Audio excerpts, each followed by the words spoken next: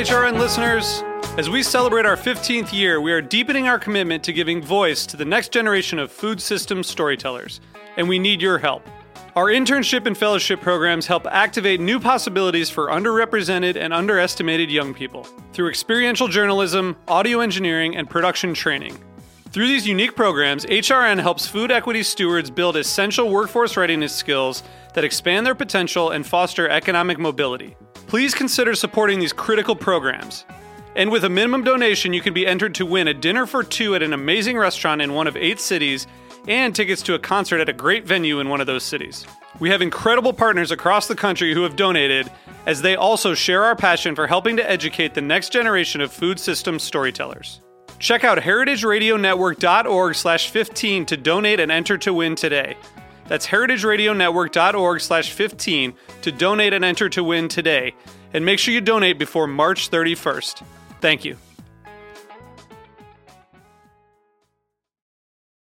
Today's program has been brought to you by GreatBrewers.com, a social media marketing platform dedicated to promoting the world's great brewers and the beers they create.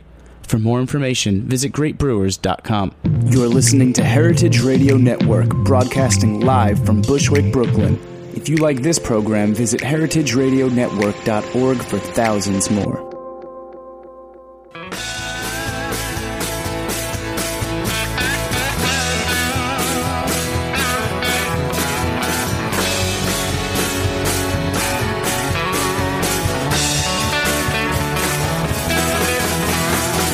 Hey, welcome to Beer Sessions Radio on the Heritage Radio Network.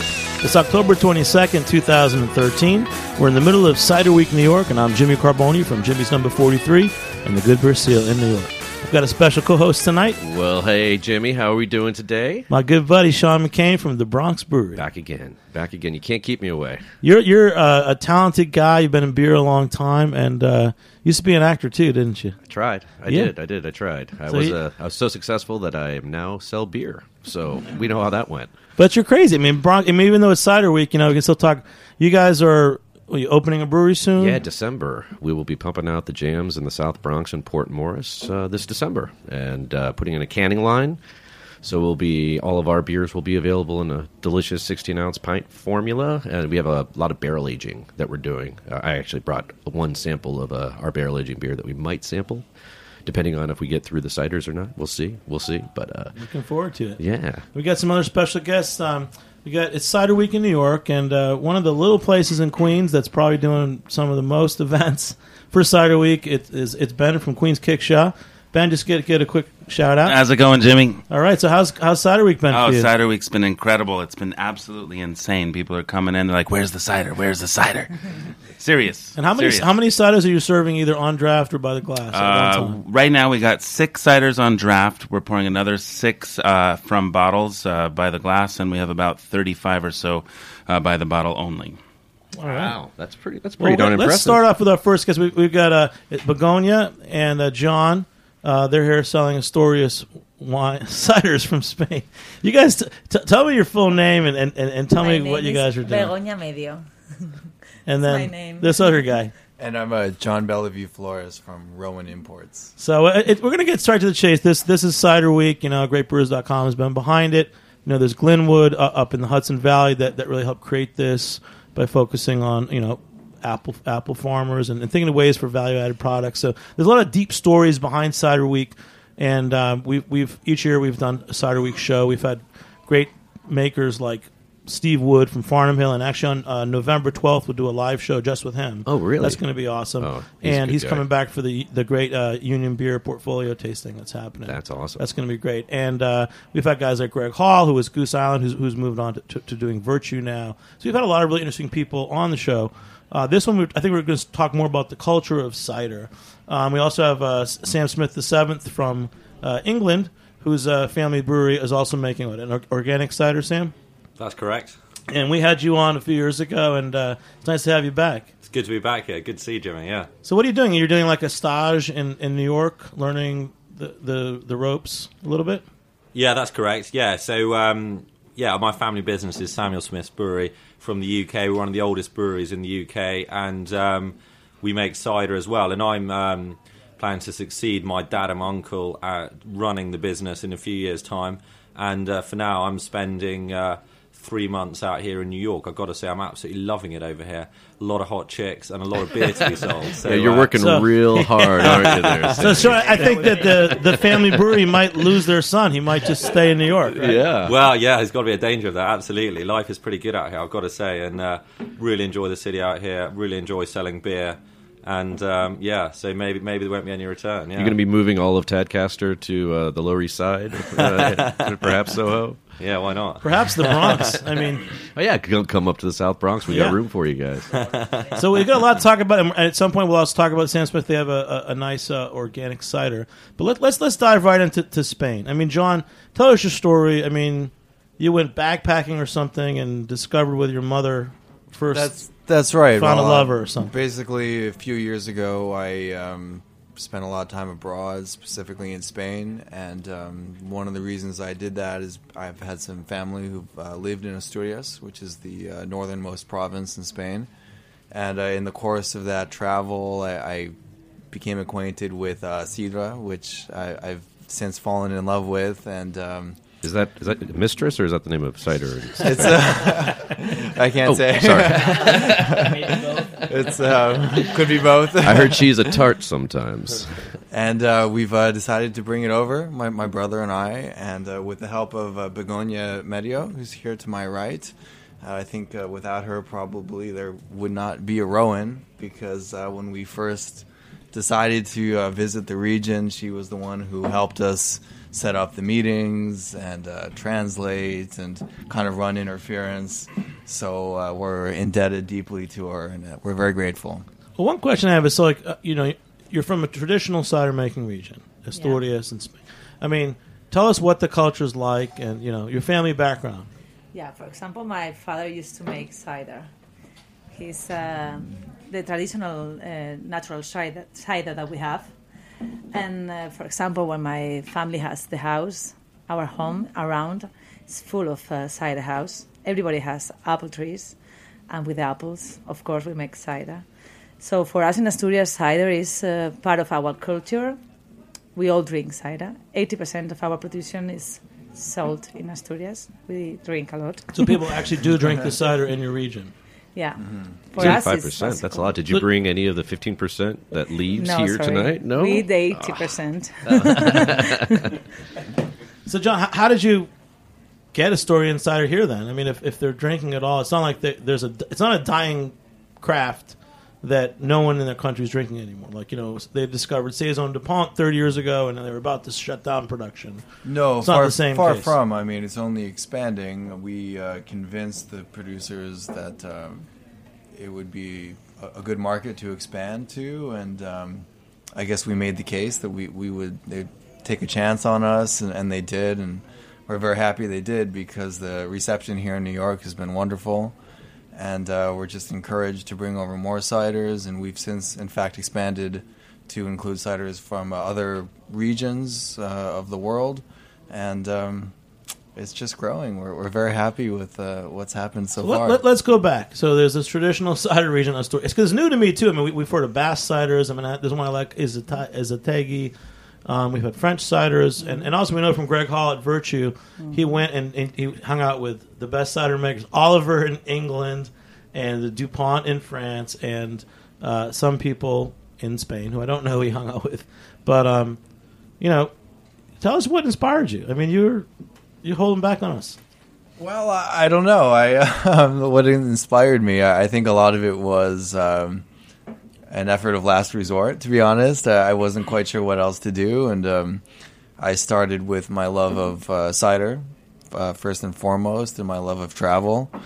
And I was looking for many years kind of how to combine those two interests. And Nice job. That's what it's all about, right? That's good. Finding your passion. Right, thank you. That's kind And of, if you I can- guess, if you the could turn that only into a little- answer that we could come up with. Little coin, that's great. Yeah, so it was an import company, and that's how it was born. So, John, I correct me if I'm wrong. Maybe this was off the record. I don't know, but wasn't there something else that you wanted to do instead of become an importer and distributor of cider, but you couldn't?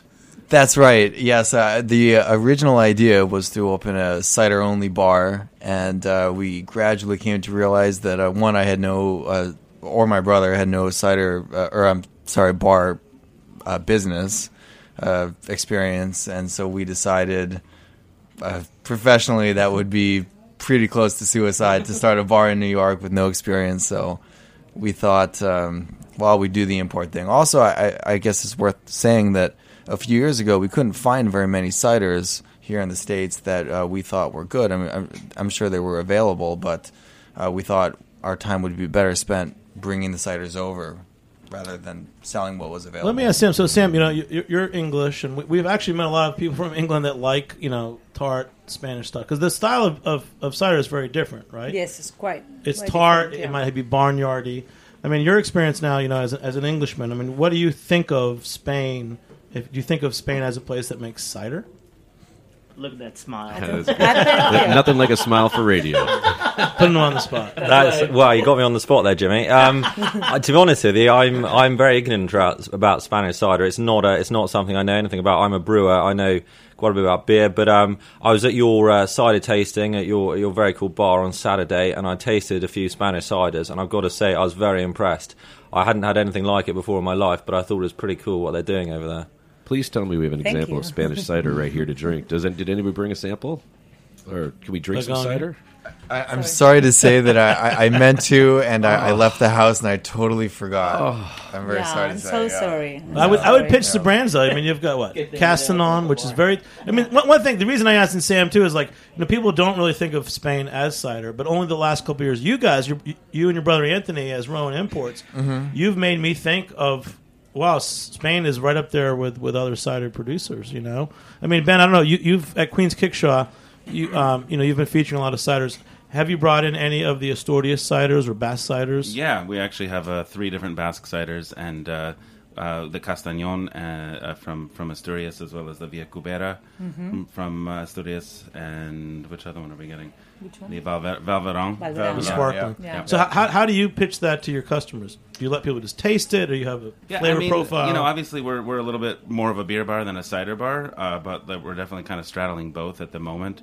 Certainly, people who like sour beers, people who like tart beers or funky beers, people who are really thinking about what they're going to drink with their food are the people that we specifically target for selling the Spanish ciders to. One thing I've noticed, maybe you've noticed this for Sean and John, this is the 3rd year of Cider Week in New York, and the first year it was like, wow, it was just great to have a wide variety of ciders. I got to try English ciders, French, Spanish. I think we should, Dave, why don't you pop the Sam Smith organic cider?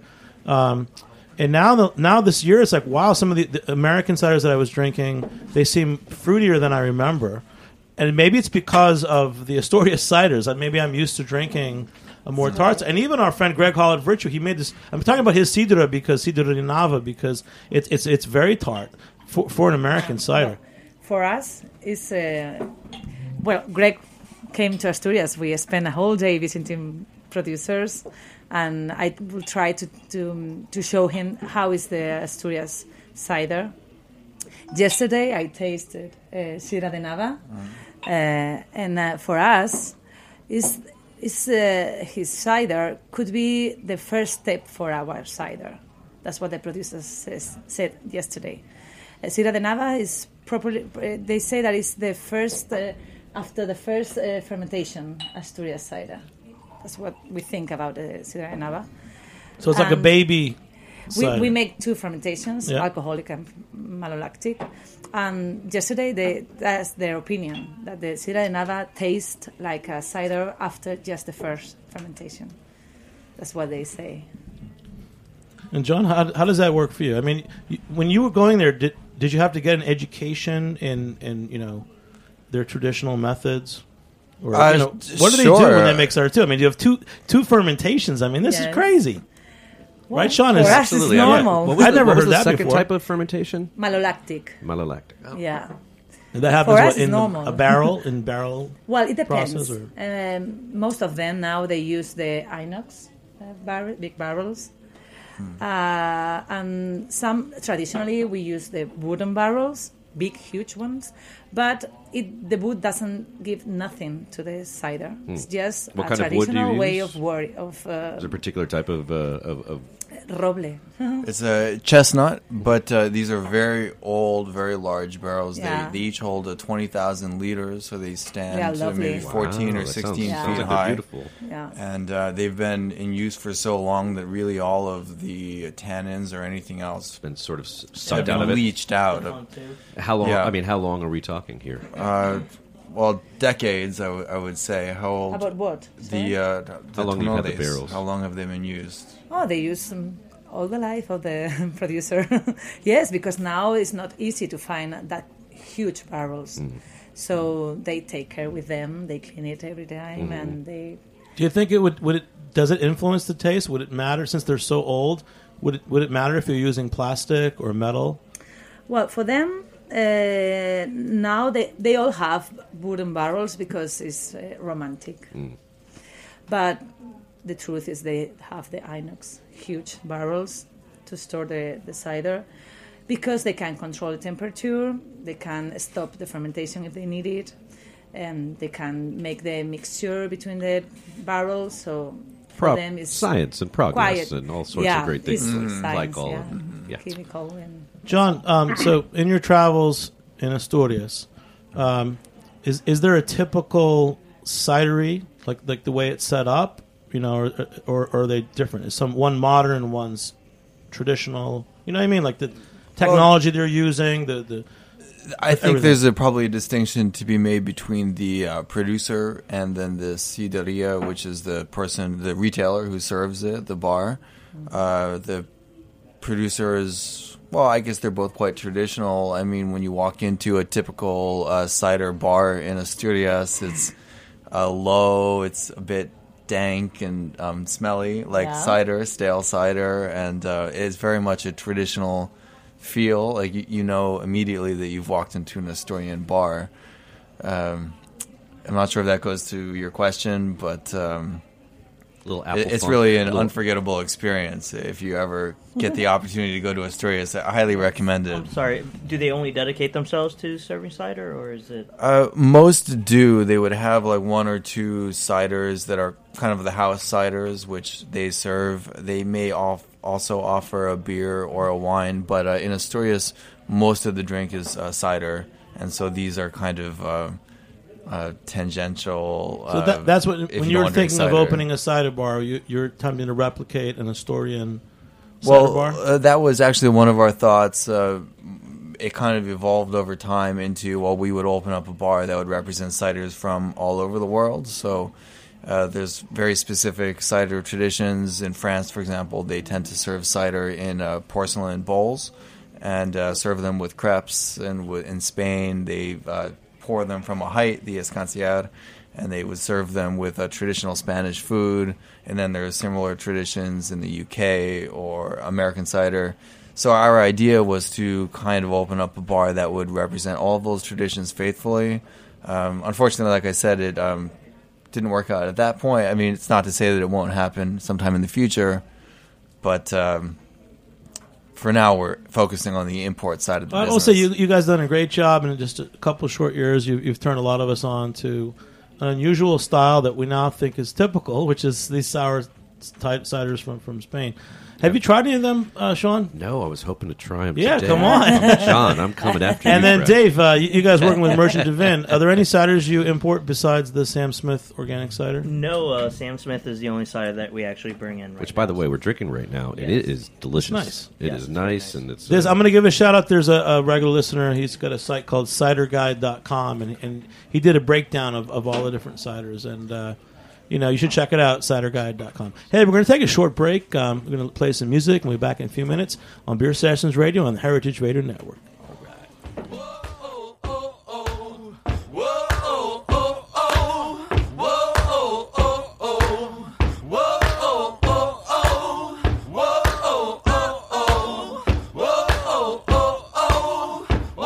So, you like good beer? Whether you're a craft beer pro or just had your first sip of an IPA, GreatBrewers.com is your #1 beer resource on the internet. GreatBrewers.com bridges the gap between the world's great brewers and the consumers who enjoy their products. With so much information and misinformation out there, GreatBrewers.com focuses on education and leaves no stone unturned. Take the Great Beer Test on their website and browse through an extensive product catalog. Download their mobile Beer Cloud app, which includes a GPS beer finder, a beer sommelier, and descriptions for over 5,000 different brews. What are you waiting for?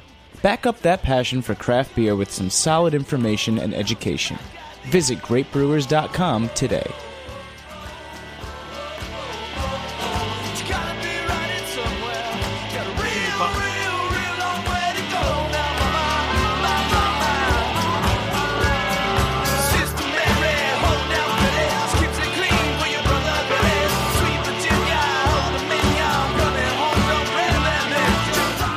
Hey, welcome back to Beer Sessions Radio on the Heritage Radio Network.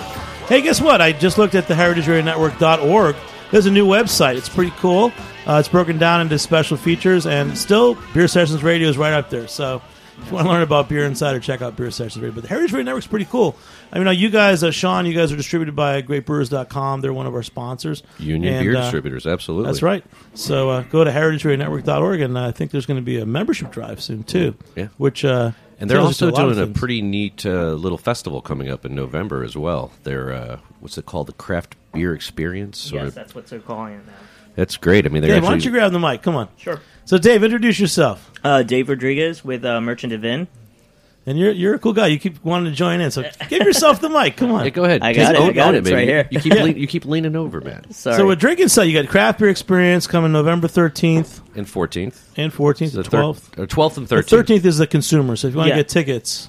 Used to be an industry-only tasting, and this year they decided to do it both Open it up to industry the and public, open it yeah. up to the public. Which is really, it's a phenomenal experience because you're having all of the brewers that are there, the owners of the company, in one fell swoop. You can walk in and meet Sam Smith. Yeah, you can, exactly. How many of your producers are coming for that event? Sam Smith is here, and then our national sales guy, Joe Lipa, is going to be there as well. Not quite sure who else is going to be making it. A few people requested a couple of monks from Orval, but I don't think that's going to happen. So, Did you ever get the monks from Orval to come over? I don't think so. So tell us a few things about Merchant of Vin. Just a couple of the main brands you guys have. I mean, we know Orval. We know Sam Smith. Sure. Merchant of Vin's one of the oldest beer specialty importers in the country. They've been around since 1978. First came on when they introduced Sam Smith into the U.S. The brands that they're known for are, pretty much the iconic brands that have inspired a lot of the American craft brewers. Orval, Westmalle, Rochefort, Samuel Smith, Eyinger from Germany. And then they have some, other breweries, such as Pincus, specialty, organic brewer, Greens, which is a gluten-free beer and quite popular nowadays. Duboc, which is a newer brand within our family. It's specialized in a white ale. And then Tracor, which is from Scotland, and it's probably one of the oldest, I think the oldest house. Is Tracor or Traquair? Traquair. It's the one of the oldest houses in the UK, from my understanding. So it's been around for 300-400 years. It's a long way to Traquair from here. 500 in a long time. So, but going back to cider, so Ben's here from Queen's Kickshot. Ben, you just poured us an interesting cider from Maine, right? Yeah, actually, it's called Hoboken Station from Maine. It's made by Oyster River wine growers. This one's great. I mean, I love it. It's dry. It's got some really nice acidity, some wonderful balanced tannins. It's fermented with native yeasts to Maine, and they use cider apples, esoteric apples. That's great. So you've really done a nice job of sourcing different ciders at your bar. Well, thank you. It's great. Well, hey, Sean, let's pour that. You open that large Angry Orchard. We're going to introduce our next guest. If you guys are, if you have headphones, we're going to talk. If you're not, you're going to miss it out. But and to our listeners, this is a call-in guest, special guy David Sipes from Angry Orchard Cidery. David, thanks for calling in. Hey, thank you. Thanks for having me. Yeah, I'm Jimmy Carboni. I'm the host, and our special co-host tonight. Hey, how's it going? This is Sean from the Bronx Brewery. Sean McCain. So what are you guys pouring right now, Sean? What's that? This is Straw Man, and I haven't tasted it yet, but it is definitely carbonated. But Yeah, I think Strawman is a wonderful cider. If you have time to taste through the whole range, I wouldn't necessarily start there. But if we're picking and choosing on that one, that's a great cider. Inspired, kind of a little bit about the brand first. Angry Orchard's been a national brand still about early 2012, and we launched initially with our Angry Orchard Crisp, the traditional dry, and apple ginger. And I think you've got a couple of those in front of you. And with the initial just response from the consumer and the cider drinker and enthusiasm for new flavors, we kind of expanded on that and went with the Cider House collection, of which the Strawman's a part of. And that's inspired by traditional French and English country cider, made primarily with bittersweet. Yeah. Hey, David, a couple of questions. We've been doing we know a little bit about what you guys are doing with the Angry Orchard. Sure. So tell us about what apples are in your typical mix, because I heard that you guys are also getting apples from other countries. Yeah, that's correct. We started out, we would tinker with recipes and processes and different apples for about 15 years, and really just found northern France, the Normandy and Brittany region, and some of the culinary apples that are grown in Italy to be really spectacular and well suited for cider production. We've really just honed in on traditional cider varieties. And, when cider kind of went by the wayside after Prohibition, so too did a lot of the traditional cider apples. And so we're looking for tannin and acidity structures, similar to some of the things a winemaker would be looking for, we're looking for in our apples. So we currently are producing the entire cider range with the apples from northern Italy, the Sud Tyrol region, Alto Adige, also a really well-known wine-growing region, and Normandy and Brittany. Great. Hey, is it true that the cider in America is growing like 70% a year or something? Yeah, I don't know where the figures are for this year over last, but certainly from 2011 to 2012, about 65% growth, and it's just really exciting, fun time to be a cider maker, fun time to be involved in the industry. So no, you guys you're owned by Boston Beer Company, Sam Adams. Why did you guys decide to get into cider? We've been tinkering with it for years, and really just we're about anything, fermentation and flavors and characteristics, and we had recipes that we were really happy with, and kind of put them out there, and so it's something that we've been at some level or another, in part personal consumption. We just love cider. So we've been dabbling and tinkering with the recipes, and it's something we've been working on for a long time. And it seemed like the time was right. There was a market and a demand out there. Drinkers were looking for something new. A lot of parallels with craft beer, with the growth of wine, with the growth of cocktails and spirits, and looking for some new flavors. So just a good opportunity. The market seemed right for a new cider. It was crisp apple. Was that what your the first one that you guys came out with?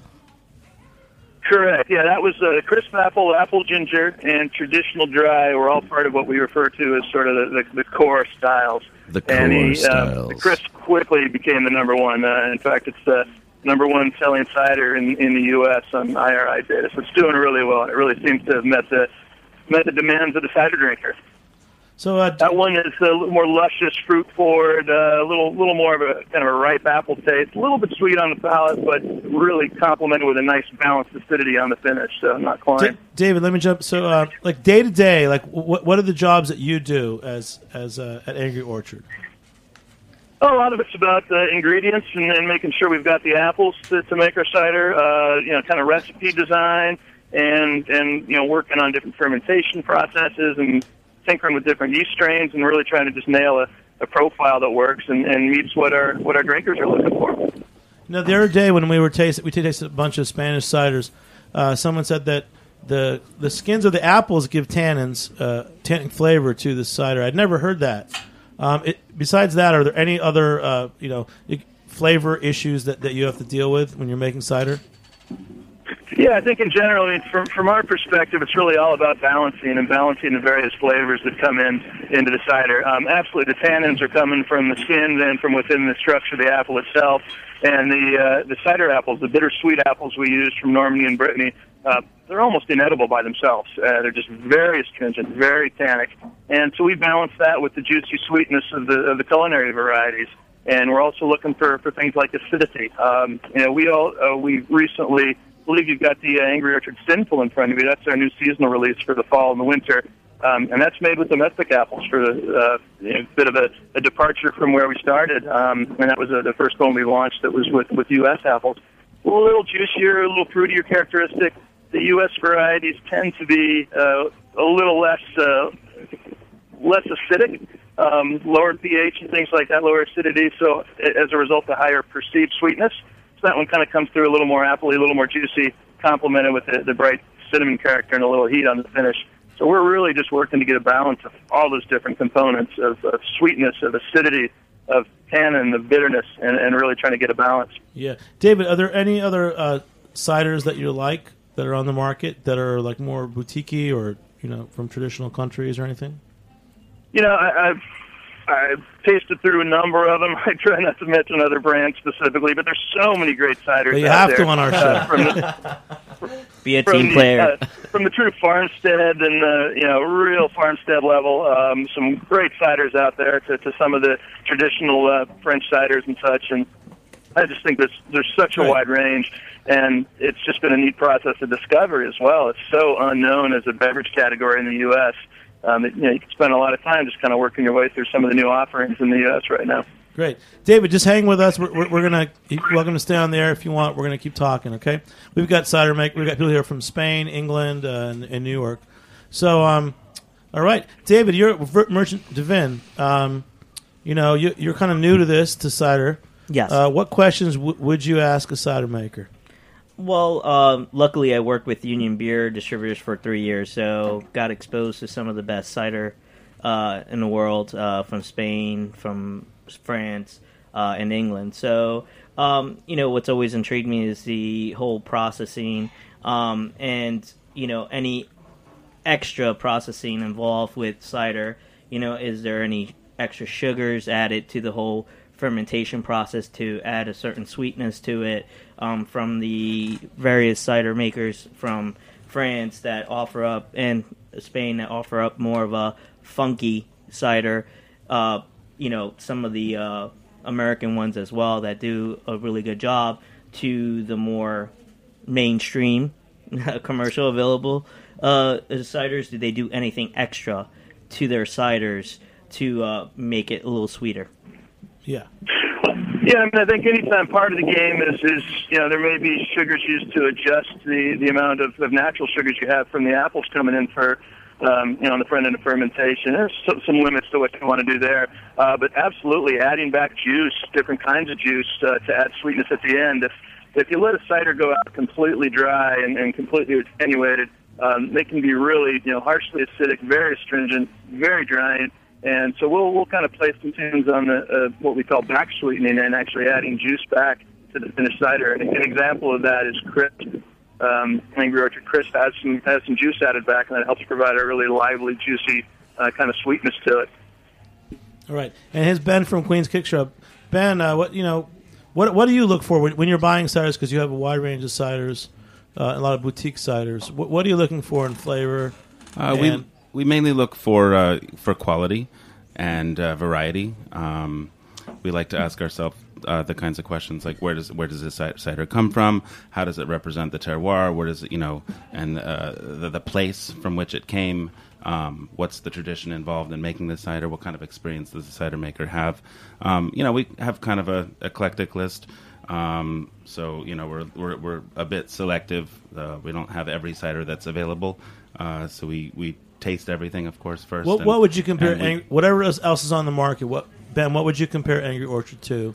Because there's different categories. Yeah, this is kind of a mass-marketed cider for sure. I would compare this to some of the other mass-marketed ones like Crispin cider, which they tend to be a little bit sweeter. And there's definitely a place for those. We have Wandering Angus cider is on our list. It's kind of a mass-marketed cider that's available everywhere.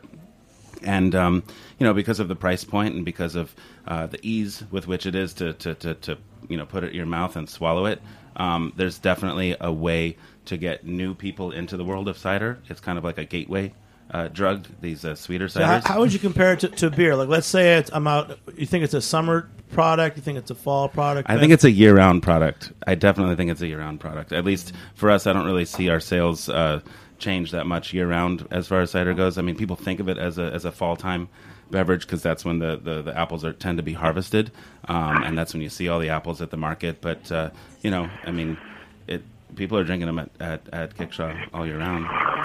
Yeah, we'd agree with For that us, certainly in too. I mean, Spain, it is perceived we don't- as a fall beverage based on the harvest time, but it's also a really refreshing drink. Cider in general offers some balance and some complexity, but also generally really drinkable. So nice spring and summertime as well. All right. Hey, David, thanks for coming on. Thank you so much, and we're enjoying your ciders. And we're going to take a short break. We're back in a few minutes here on Beer Sessions Radio. All right.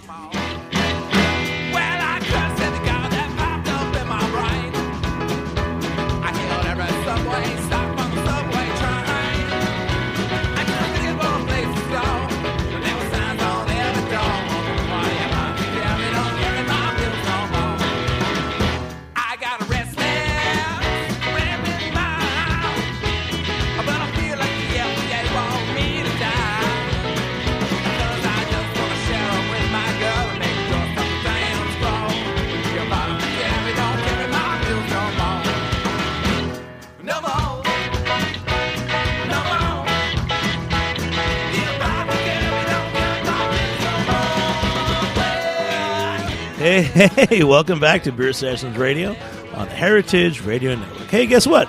HeritageRadioNetwork.org has a really great new website. It's a little different than it was, but I like it. And there's some featured profiles and stuff. And we're here in Cider Week, so let's talk. We got people from Spain, England, America, Queens. We just talked with the cider maker Dave Sipes from Angry Orchard Cider. And we got Sean McCain. Sean, what do you think of these ciders? We don't really have a wide range of ciders new to me. today. Like I have to say that like Cider and I we're not. It's not like we're like best friends. It's not. We haven't been in the same room together enough, And that's why I was really excited about today, so I could rub elbows and maybe make out a little bit with a couple. John, I'm still mad at you, man. How could you come and not bring the beautiful ciders from España? Have me back. No, we will. Yeah. But it's very interesting the difference between like a dry cider, a funky cider, a farmhouse cider. Like these are all things that as a brewer and as a beer lover that I understand just because of those experiences. So my eyes are open, and I have a lot of friends that have gluten allergies that I always sort of cater to if I'm going to have a dinner, make sure that I have a good cider. I used to travel a lot through the Finger Lakes, and there was Bellwether Cidery. It's just phenomenal, that's really great. phenomenal stuff. So I would just go by and just bring back 2 cases of cider and always have that away for anybody that had a gluten allergy. Well, one thing I know about Cider Week that we know in New York, it started 3 years ago. It was trying to get a broader reach, showcasing some French and other ciders. But really, 2 years ago, it really was focused on the Northeastern, farm-based ciders. You're growing Farm your and apples, Hill and the idea is to support the farmers who are growing apples. But the world of cider is bigger than that. And again, it's like, the Angry Orchard was nice. The Strawman I like that. I like the Sam Smith organic cider too.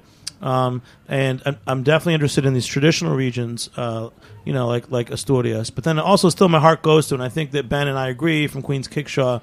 I mean, in America right now, there's these small, there are apple growers like Farnham Hill, and what's the one from Massachusetts? Is it West County? West County. They specialize in a lot of single varietal ciders, Yeah. and they make it work. I haven't spoken with them at length about it, but it's incredible. They've got at least 4 or 5 different single varietal ciders, and most people that you talk to will say, in the cider industry, that you have to blend cider. You have to get the acids and the tannins and the sweetness from different apples, that no one apple actually carries all those characteristics after fermentation perfectly. And they do an amazing job just like carrying through a great balance after the fermentation with just 1 or even 2 ciders. There's a great article, Karen Shimizu, she's at Savour Magazine. She wrote a great article about cider. And she quoted this guy, Ben Watson, and I haven't read any of his books, but I don't know if you've ever read a book about cider. We've had some great books on about beer, but and it basically says it's ridiculously easy to make at home. But in her article, she really surveyed some of our favorites. I mean, she mentioned Farnham Hill, Eves, Bellwether, which West County cider from Massachusetts, which I haven't had. And she was going to be a guest, but couldn't come on. But so a lot of people, I think Cider Week has created this interest in people talking about it. But again, the biggest thing is the change in palates. Like for me, it's like, wow, these Angry Orchard, that's that's a nice cider. But I actually want these like really interesting sour and other ciders like you guys are bringing in. So it encourages me to like go seek out like a beer dinner. Whereas before I always would just think of cider as something that'd be a little bit more refreshing, something that maybe a little lower alcohol. But now tasting the complexities and the yeast and understanding that yeast is yeast, right? I mean, it's going to dictate a lot of the flavor profile, and especially if you have a nice house yeast and you know what you're doing with it. This is Oyster River. Let's give John from Marone. Give us you one more chance. Give us a list of some of your favorite esoteric ciders that you're importing from Asturias. Okay. Tell us about I don't want to be too self-promotional, but the self-promotional. Valderonan is an modest. excellent cider, as well as the Castagnon. Those are two very traditional examples of what a Spanish cider could be. We also carry some very nice sparkling ciders, Valveran and Emilio Martinez, as well as the Villicubera. So how did you pick those? I mean, are they just like, hey, great, take our ciders and sell them in America? Well, basically, when we first got into the business, the first step was really to go to Asturias, and we met with Begonia here, who was nice enough to introduce us to all of the producers. And based on quality and availability and how much they make and all those other considerations, we decided out of maybe 25 or 30, we pared it down to maybe 5 or 6 or 7 different producers that we would carry. So that said, I do want to emphasize that we don't only carry Spanish ciders. We have German and French and American ciders as well. So if you're interested, we like to think ourselves as the place to be to experience cider in all of its definitely forms. making an impact, and I love working with you guys. But let's go back to Spain. So outside of Asturias, if I'm in Madrid or Barcelona, if I said Asturias, would people identify that with cider? Yes, of course. The cider is in Asturias. In Spain, if you say Sidra, they will say Sidra de Asturias. So for us, it's part of our identity. So Cider assumes that it's from Asturias. Yes, more than in other region in Spain. So similar to like Normandy region in France? Yes, it's the same. But for example, the question is that we produce amount of liters of cider. The average right now for the producers is around 1.5 million liters, but we have some who are producing 6 million liters. So, and I have told you that we used to drink the 80% of that amount of liters. Good for you. So, I have to come visit. So it's normal that when you talk about cider in Spain, they think about Asturias. And Begonia. So, okay, I have a few more questions. So when do you harvest the apples? In the fall? Yeah, they are right now. That's why we came with the DOP, Ciudad de Asturias. We came to New York to the Cider Week. But some of them producers, the owners, they cannot come with us because they are producing cider right now. They are buying apples right now to the rural producers that they have around the farmhouses and everything. So they began probably next week to produce cider. So now it's impossible for them to be So here. if you're harvesting apples now, yeah, how long do you... How long does fermentation take? Fermentation and storage. How long can you store the apples? Maybe the first fermentation could take 2 weeks. And it depends on the weather because it's changing in Asturias. So last year they were really worried because the fermentation was too much slow. So the first fermentation could take 2 weeks or 3 weeks depending on the weather. And the second fermentation, they control it sometimes. So on average, how long would the second fermentation take? Sorry? How long would the second fermentation on average take? Maybe 1 month or 2 Okay. months. Yeah, it takes. So 6 to 9 weeks, basically. Yeah, probably they will finish to produce the cider at December, something like that, and they store it, and after some months they mix the ciders from different barrels, Blending. looking Blending, for that Yeah. flavor. We call that el palo. You know, El palo.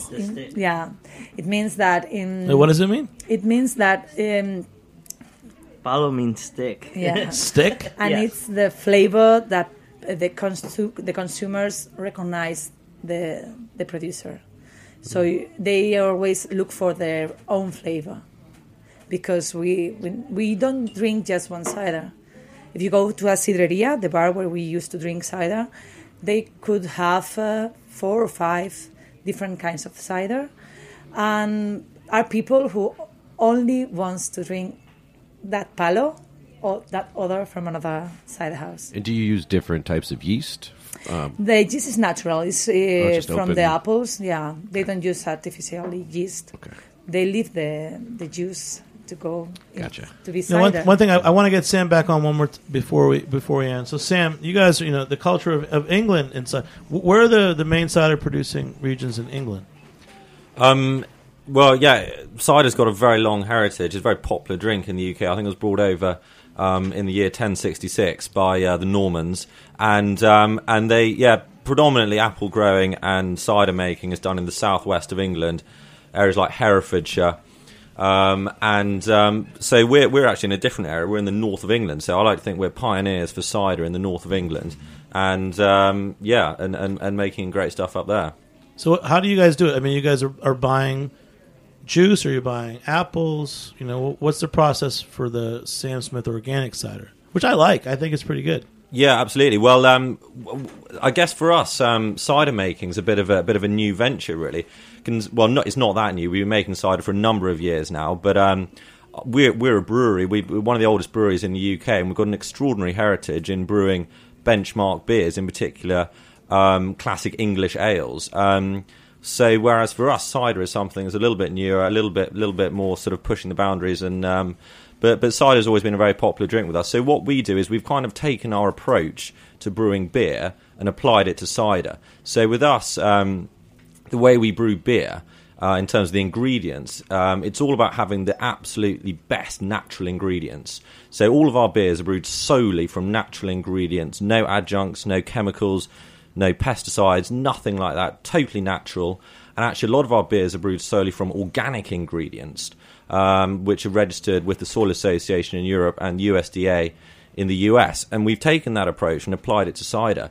So with our cider, we brew it solely from natural ingredients and actually organic ingredients. Our organic bottled cider we sell over here is solely organic ingredients. And I think that's something that's really important, actually, because a lot of apples, a lot of fruit, in particular apples, there's a lot of pesticides on it, a lot of chemicals that go into it, a lot of ripening agents. Obviously, I can't speak for all apples, but a lot of apples do. So ours, I think it's great that we can be safe in the knowledge that ours is totally organic. And so we buy in organic apple juice, and that comes from various sources, and then that's what we ferment at our brewery. Another question. So we heard a little bit about the ciderias, the cider culture in Asturias. What's the cider culture like in Britain?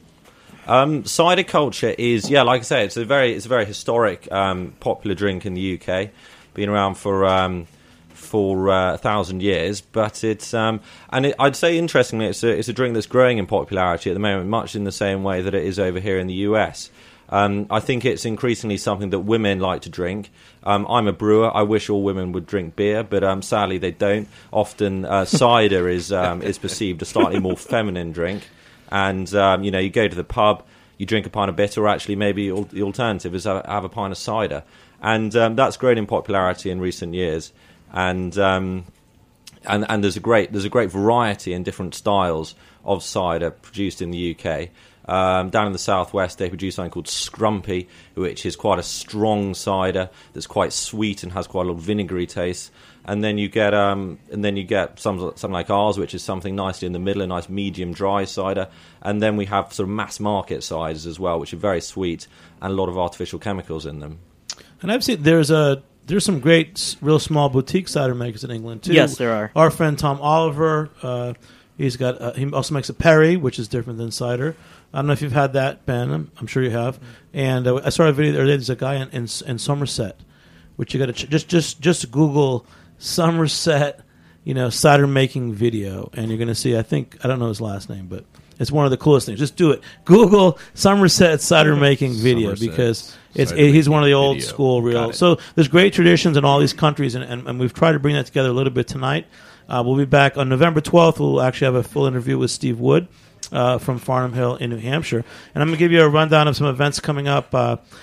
Beer Sessions Radio will be at Saturday in Williamsburg. We'll be at the Altoberfest.